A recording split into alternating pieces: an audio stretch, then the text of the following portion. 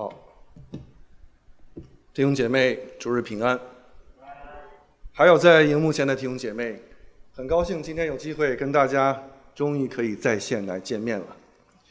大家知道我们作为讲员有一个很大的挑战，就是每一次讲道的时候，总是在录制的时候还是面对着一个空场子。我就说我们的挑战就是想象力这个挑战。我要想象出大家在底下面的这种回应是什么，大家面对我们今天在一起的沟通啊、互动啊、正道过程当中，大家的反应是什么？很感恩今天有这样的恩典，让我们可以实体来聚会，也求神带领我们用心灵和诚实，在主的话语当中一起来敬拜他。在开始之前，我们仍然一起来低头祷告。天父，我们感谢你的恩典，感谢你的保守和眷顾，带领你的儿女同心来到主你的圣殿。求主你也拿去我们一切的烦扰，拿去我们一切的忧虑，帮助我们此刻在你的面前用心灵和诚实来敬拜你。也求真理的灵充满这地，充满我们每个低头祷告的弟兄姐妹，让我们一起在敬拜当中认识你，让我们一起在这个过程当中荣耀你。也求圣灵亲自的保守和看顾，让我们在这个可以享有从天上而来的喜乐和盼望。我们这样的交托祷告是奉靠救主耶稣基督的圣名，阿们。有这么一个故事他讲到这个筷子哲学，大家可以看这个照片筷子哲学呢，它是讲到有一位父亲在他临终之前，他就把自己的这些众子，他有好多孩子，把他们叫到自己的床前，然后呢，他给老大说：“你去拿一把筷子来，然后发给你的兄弟每人一双。”然后呢，父亲又对这个老大说：“你把你自己的那只筷子拿出来一只来，把它折断，就像这个图一样。”结果呢，这个儿子就很轻松地折断了这只筷子。然后父亲又对其他的儿子们说：“你们也拿出来自己的一只筷子去折断它。”结果显而易见，每个人都很轻松地折断了自己的一只筷子。随后老父亲说：“你们把自己还剩下的那只筷子交给你们的大哥，让他把这筷子拿在一起。”然后父亲说：“你再折一折试试。”我想结果大家也都知道了，一只筷子容易折断，一把筷子就比较刚强。最后这个老父亲呢，就道出了一个真理，他说很多时候因为祖辈的这种过世，或者因为他们的离去，子女们之间闹的这种互相争斗财产互相的这种争斗的事情，惹得这个家里面鸡犬不宁。他说这种事情是很多的，但是我只是要告诉你们，看到这个筷子的事情，你们需要彼此相爱，你们需要彼此团结，如此你们才能够在这个世界上平安、健康、刚强地生活下去。这个老父亲在儿子们所讲的话，我想都是重点，都是他最想托付的一些话语。那么同样，在大约2000年前，我们的救主耶稣，在他即将要被钉在十字架上去成全救恩的那个晚上，那么主临终之前对他的门徒也有很多临终之前要说的话，因为这些跟随了他3年半的门徒，他要把他心里面最重要的话在临终的时候托付给他们。那个时候主耶稣就留下了一条新命令，也就是我们刚才所读的经文，约翰福音13章34到35节。我们今天的主题是永恒的命令，彼此相爱。其实这是个耳熟能详的命令。那么我想透过今天的正道跟大家有一些思考，为什么彼此相爱是一个命令，而耶稣爱我们的榜样又是什么？那么基督徒彼此相爱的记号代表什么意义呢？透过这段经文，我跟大家先看第一个重点，为何彼此相爱是一条命令。在13章的34节上半节说：“我赐给你们一条新命令，乃是叫你们彼此相爱。”我们先看一下这段经文的这个时间背景。在上文，也就是13章第1节说，逾越节以前，耶稣知道自己离世归父的时候到了。他既然爱世间属自己的人，就爱他们到底。很清楚，在逾越节以前，耶稣知道自己离世归父的时间到了。简单说，就是他即将要上十字架，并且要成全救恩的那个时刻到了。他马上就要离开这些跟随自己有3年半的门徒了。对自己门徒可以说是了如指掌，就好像大卫在诗篇139篇里面所说的：我行路，我躺卧，你都细察，你也深知我一切所行的。耶和华，我舌头上的话，你没有一句不知道的。主不仅知道门徒的外在表现，主更加晓得每一个门徒他们心里的意念。因为作为神子，耶稣不仅清楚自身的使命，他也更加清楚人性的软弱。所以在以后没有耶稣陪伴门徒的那些日子当中，他们之间的彼此相爱，就是显出他们是跟随过耶稣的一个重要的记号。因此主耶稣在此才着重地提到：我赐给你们一条新命令，乃是要你们彼此相爱。这句话在原文当中，它是一个命令式。如果是命令，换句话说就是不得不做的。为什么要用命令式呢？因为在这里面彼此相爱是一个命令，有2个方面的原因。第一个就是主知道人性的软弱，那么第二个呢，就是彼此相爱是一切诫命的总纲。我们先来看第一个，主知道人性的软弱。这是在逾越节的晚餐之前的事情。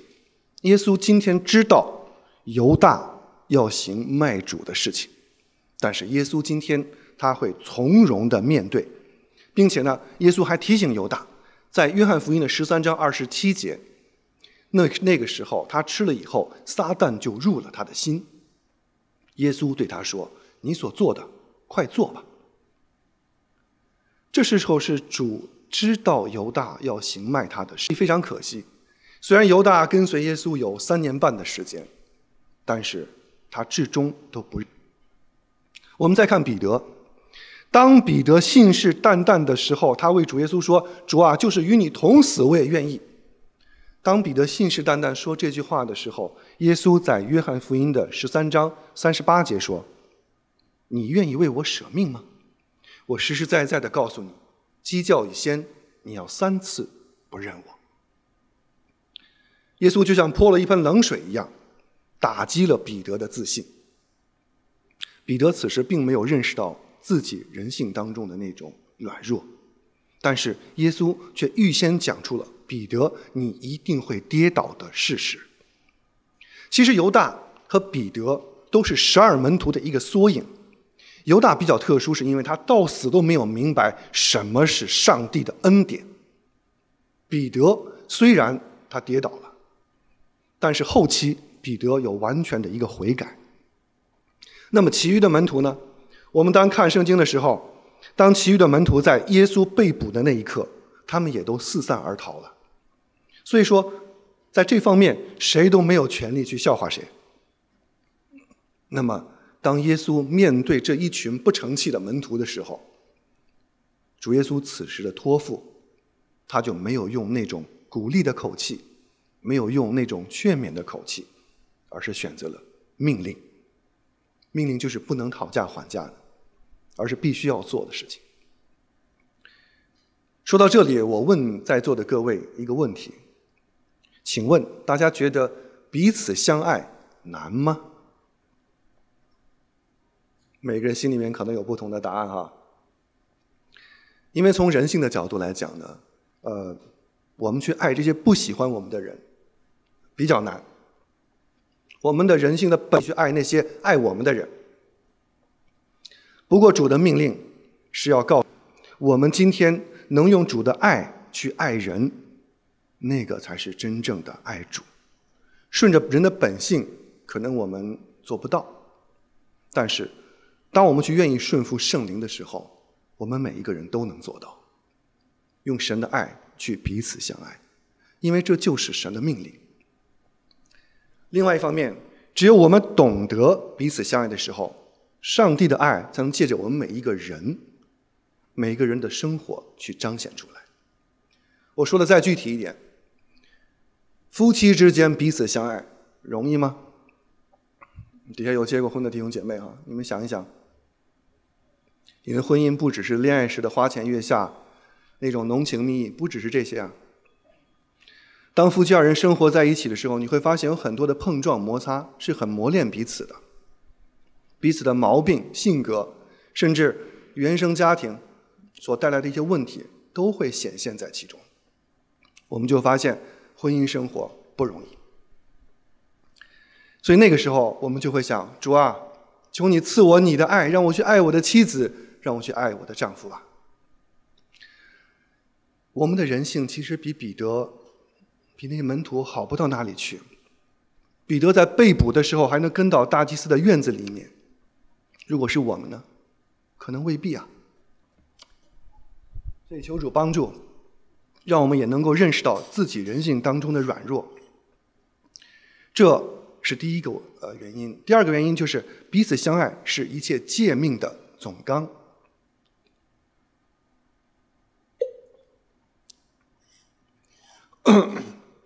主耶稣在被捕前的讲话一定都是重点，浓缩的都是精华。那么主说这是一条新命令，所谓新命令并不是说内容上是新的托付、新的意义，因为在旧约中早就有这样的命令。在利未记的19章18节就说到，不可报仇，也不可埋怨你的本国的子民，却要爱人如己，我是耶和华。在新约中，主在马太福音的22章把大诫命总结如下：耶稣对他们说，你要尽心、尽性、尽意爱主你的神，这是诫命中的第一，且是最大的。其次也相仿，就是这两条诫命是律法和先知一切道理的总纲。可大诫命简单来讲就是爱神和爱人，是一切诫命的总纲。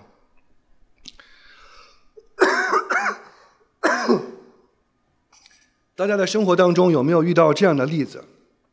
有时候我们想把福音传给我们的一个朋友，他还没有信主，但是呢，我们很着急，希望他可以接受耶稣，我们很着急跟他传福音。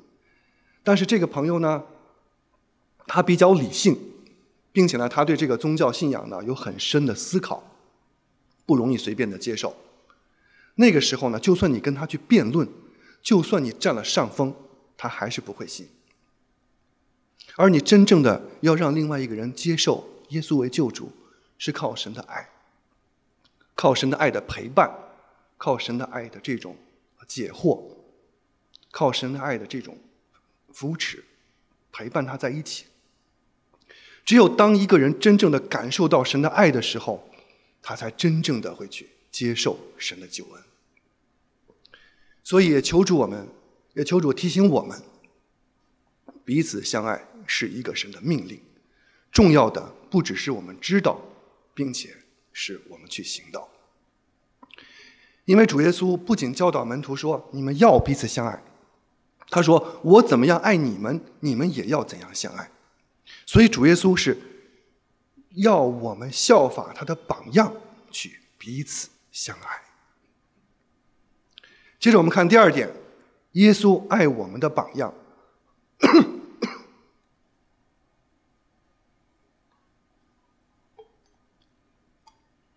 在对不起，在34节的 B， 耶稣说怎样爱你们，你们也要怎样相爱。主耶稣不只是我们彼此相爱，他更加提到了相爱的标准是什么，就是神怎么爱自己的门徒，那么你们就要彼此相爱。透过耶稣跟门徒们待在一起有3年多的时间，直到他在十字架上面说成了的时候，他才完全的向人表达了什么是神的爱。我们可以透过耶稣基督他的这个生平，可以总结有4方面神的爱。我们也期望我们在谈这4方面的爱的时候，对我们个人的生命有所启迪。我们来看第一个，谦卑的爱。在主耶稣赐下新命令之前，上文中我们刚刚叙述了。我们看13章的时候，上文耶稣在为门徒们洗脚，这是他被捕之前身体力行的在为门徒进行一次具体的门训。这个洗脚不是一个形式，而是最高等级的谦卑。因为在犹太人的文化当中呢，如果一个客人到一个主人家去用餐，你是要先给这个客人洗脚的，因为脚是最容易脏的，所以呢，把脚洗了才可以用餐，这是他们的风俗和文化。但是在当时的文化当中，1世纪的时候，有很多人要干这个事情的人是家里面的奴隶才会去做的，甚至有些犹太裔的奴隶都不愿意去做洗脚这个事儿。但是我们的主，他却腰束毛巾，弯下腰来给自己的门徒们洗脚。这个就是神的谦卑。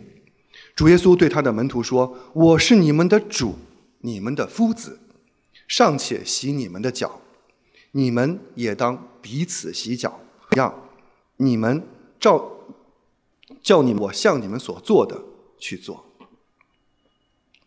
我想到这件事情的时候呢，我想到了有一位传道人跟我讲，他为什么会委身在一个教会的一个故事。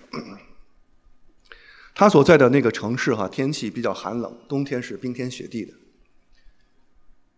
在一个主日的早晨，当他在教会的停车场停好车，往教会的礼堂走的时候，有一个路段刚好是一个下坡，那个上面有很多的积雪。后来他就看到一个弟兄在那边清理那个积雪，他清理的时候呢，以免后面走路的人就会滑倒。他心里面想，感谢主，这位弟兄这样的爱我们，在一大清早这样的起来做这些事情，感谢主。他也没有多想，他就进到教会里面准备好做礼拜。直到牧师在台上讲道的时候，哇，这讲道的牧师不就是今天早上在那边扫地的那位清扫积雪的那个弟兄吗？他跟我说，从那一刻开始，我看到这位牧师在生命当中所流露出来的那种自然的真实的谦卑，所以我愿意委身在这个教会，在这个教会成长。反之，如果一个教会的牧者在教会里面像一个公司的老板，像一个大佬一样，或者说他只会在教会的长老的面前卑躬屈膝，弟兄姐妹，你要思考这是不是真正的谦卑。而我们的主是弯腰给门徒洗脚的主，这是谦卑的爱。第二个，舍己的爱。当耶稣让犹大出去做你要做的事情的时候，这个是在赐下新命令之前，在这两者之间他说的。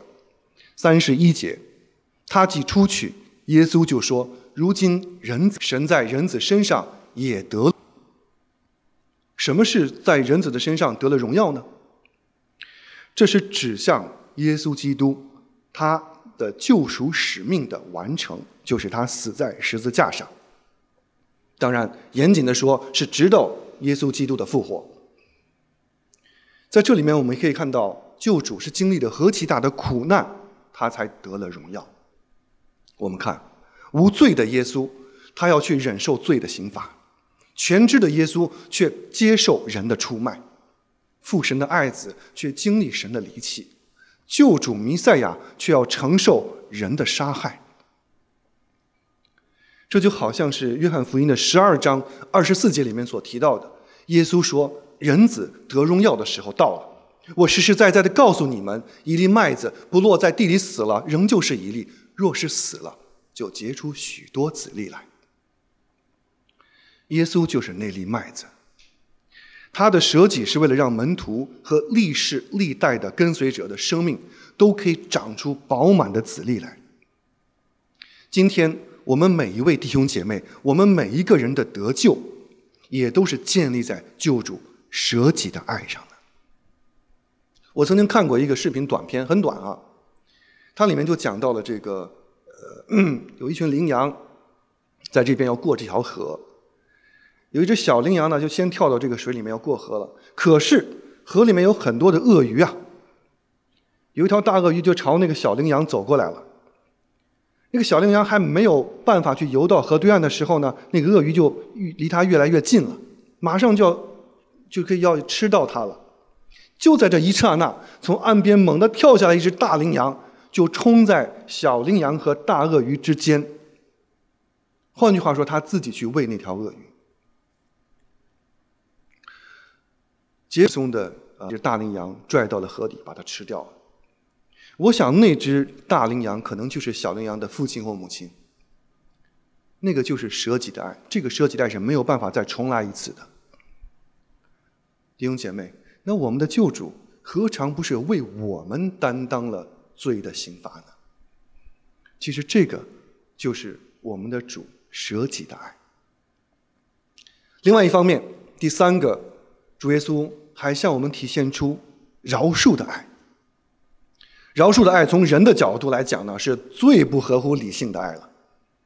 但是饶恕的爱当从神的角度来看的时候，是最具神性的爱。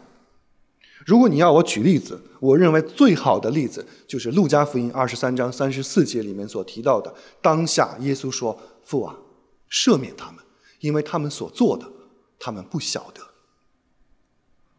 当我自己还没有信主的时候，我第一次看《耶稣传》那部电影。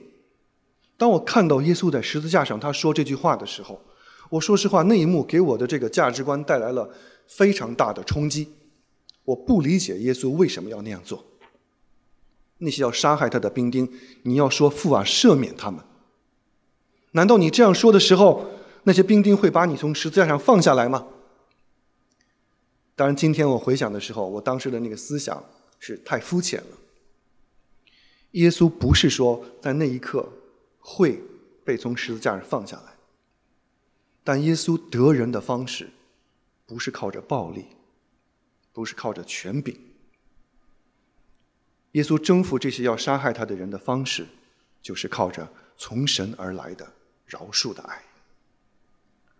我给大家看一张照片，有人认出这个照片的人是谁吗？知道了哈，梁杰知道了哈。这个照片呢，它是曼德拉年轻时的照片。曼德拉的一生是经历了很多的曲折，一生当中有27年的时间都是在监狱里面度过的。直到因为他在监狱当中，他当时是因为反对这个黑人的种族隔离制度，最后呢被这个国家定性为这个危害国家安全、分裂国家罪，把他关在了罗本岛的监狱20多年。所以当他出狱的时候，人都老了。这个是他老年的照片。但是呢，当他出狱之后，他去竞选南非总统，他以几乎满票的这个成绩，就是竞选到了这个南非的总统当中。他把当时他在罗本岛做监狱期间那些欺负过他、侮辱过他的那些警察、狱警邀请来。但曼德拉并不是为了要羞辱当年的那些警察，他把他们邀请来，在世界的面前，他说：“我们不会被仇恨所包裹。”曼德拉把他们邀请来，饶恕他们，宽恕他们，是在向世人面前去表达，我这份爱是从神而来的。因为赢得一个人的尊重，赢得一个人，不是靠着枪炮，不是靠着暴力，而是靠着从神而来的爱。纳尔逊·曼德拉是一个基督徒，但是纳尔逊·曼德拉从来没有把我是一个基督徒这个事情挂在嘴边，但是他却把饶恕人、行出耶稣基督的命令的这个事情做在了人的前面。这个就是饶恕的爱，从神而来的饶恕的爱。接着主耶稣还有一样非常非常可贵的爱，就是建造之爱。这是一种非常宝贵的爱，因为当彼得当时放死的时候，彼得被打脸来得太快，他当晚就3次不认主。只有路加福音的22章的时候呢，记载的比较详细。因为路加福音22章当时的记载是，当彼得第3次说不认主的时候，主转过身来望着他。我难以想象彼得那一刻看着主耶稣的眼神，他心里面的那种愧疚，他心里面的那种惭愧到什么程度。我想彼得当时的反应就是恨不得在地下挖个洞赶快钻下去。弟兄姐妹，从那一刻开始，也许彼得这个人就要一蹶不振了，因为我没有办法想象他当时承受的那种心理压力是何其的大。但是当我们读约翰福音读到最后一章，在第21章的时候，当复活的耶稣来到提比里亚的海边，当他指导门徒你们要在右边去下网打鱼的时候，他们获得了巨大的丰收。当时耶稣在岸边为他们预备早餐，因为打鱼是很辛苦的事情。当时大家都知道这个人是耶稣，但是没有人敢问，因为他们知道是主。在这里面我有2个观察。第一个，彼得和其他的门徒又重操旧业打鱼去了。第二个，众人明明知道是主，却不敢问，是因为羞愧。不好意思，主你受难的那天我们都跑了，主你复活的时候我们现在都重操旧业去了，惭愧。但接着在约翰福音的21章，主耶稣3次问彼得，彼得你爱我吗？彼得3次的回答，主啊你知道我爱你。昔日彼得3次不认主，但这个时候主让彼得3次回答，主啊我爱你。这3次坚定的回答使那个跌倒的门徒彼得被重新建造起来。当我们在看彼得书信的时候，我们知道彼得的晚年他是不遗余力的在宣道事工之上，至死方休。后来彼得也清清楚楚地道出了这个受苦的意义。他更加清楚地知道，在彼得前书的4章8节说，最要紧的是彼此切实相爱，因为爱能遮掩许多的罪，这就是建造之爱。犹如使徒保罗在罗马书的5章6至8节里面所说，因我们还软弱的时候，基督就按所定的日期为罪人死。为义人死是少有的，为人人死或者有敢做的，唯有基督在我们还做罪人的时候为我们死，神的爱就在此向我们显明了。可以说耶稣是用自己的生命来唤醒迷茫的门徒。耶稣今天升天，坐在全能父上帝的右边，将来必从那里降临审判活人死人。所以今天我们是待在等候救主再次降临的这样的一个时间空间当中。今天世界上的人是看不到基督的，但是所有的人都可以看到基督徒。基督徒就是那些宣告要跟随耶稣基督的人。那么基督徒彼此相爱的见证就等于是在向世界宣告，我是属于基督的。所以我们在一起相爱的见证就能够向人显示，众人能认出我们是跟过耶稣基督的门徒了。这也是在这段经文当中的第3个重点，彼此相爱是门徒的记号。35节说，你们若有彼此相爱的心，众人因此就认出你们是我的门徒了。这节经文就是告诉我们说，如果我们要去传道、传福音、领人归主，那么彼此相爱的心就能让人认出我们是跟过耶稣基督的门徒的一个记号。因为在世上呢，每一种人、每一种事物，它都有自己特殊的一个记号。如果你今天出了门，在中国城外面走路，你到了圣公会门口，你可能会看到一些穿着素雅头巾的女士，你一看就知道她是天主教的修女。这基督徒有没有一个特殊的特定的服装？今天唯一有特定服装的就是邱牧师了，我们可以认出来。我们走出去，谁知道你是基督徒呢？所以我们彼此相爱，就是我们生命当中体现出来的一个见证，那样才能让人认出我们是耶稣基督的门徒。尤其是在今天的这个处境之下，世界被疫情所影响，而且全世界的人都受到俄乌战争的影响，还有就是中国的严厉的清零政策的影响，所以很多人在今天的这个世界里面去感到失望，感到这个伤心破碎，甚至是感到绝望。前一段时间我在网上看到一则视频的新闻，他说上海的一户人家他们在做核酸检测的时候呢是阴性的，但是呢穿着白色隔离服的人来上门敲门的时候说，请你们跟我们去转运到方舱医院。那里面人说我们是阴性的，我们为什么要去呢？当然彼此的说话可能就会有一点不是那么客气了。最后白色工作服的那些执法人员就说，我告诉你，如果你现在不配合我们的工作转运，我就要对你进行处罚，这会影响你3代人。在里面的那一位上海的市民非常淡淡地说了一句，这是我们最后一代人。那句话我听起来是非常非常的沉重，因为失望到什么情况下才会说出那样一句话，这是我们最后一代人。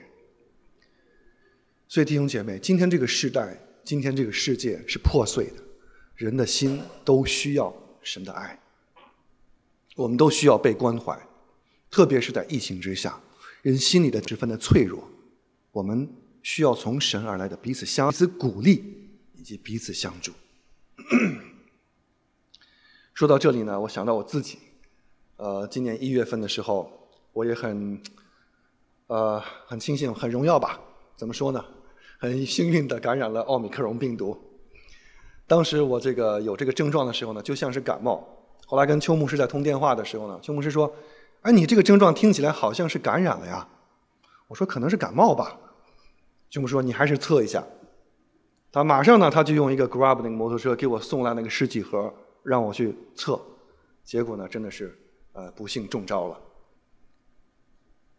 然后呢，邱牧师马上就给我又送来了一些中药，还有很多吃的东西。后来很多弟兄姐妹也知道我感染了，又给我送来了中药，也给我送来很多的水果。哎呀，那个清热解毒汤喝的我真是至今难忘啊！我在这里非常就是借着这个机会，也是谢谢中国团契的弟兄姐妹，对我个人的这个关心，对我的这样的一种照顾，我非常感谢大家这样的以实际行动来付出你们的爱，也拿出你们的美物，谢谢大家。虽然我们不是常常能够见面的，但是大家的爱心的举动让我也是备受鼓励。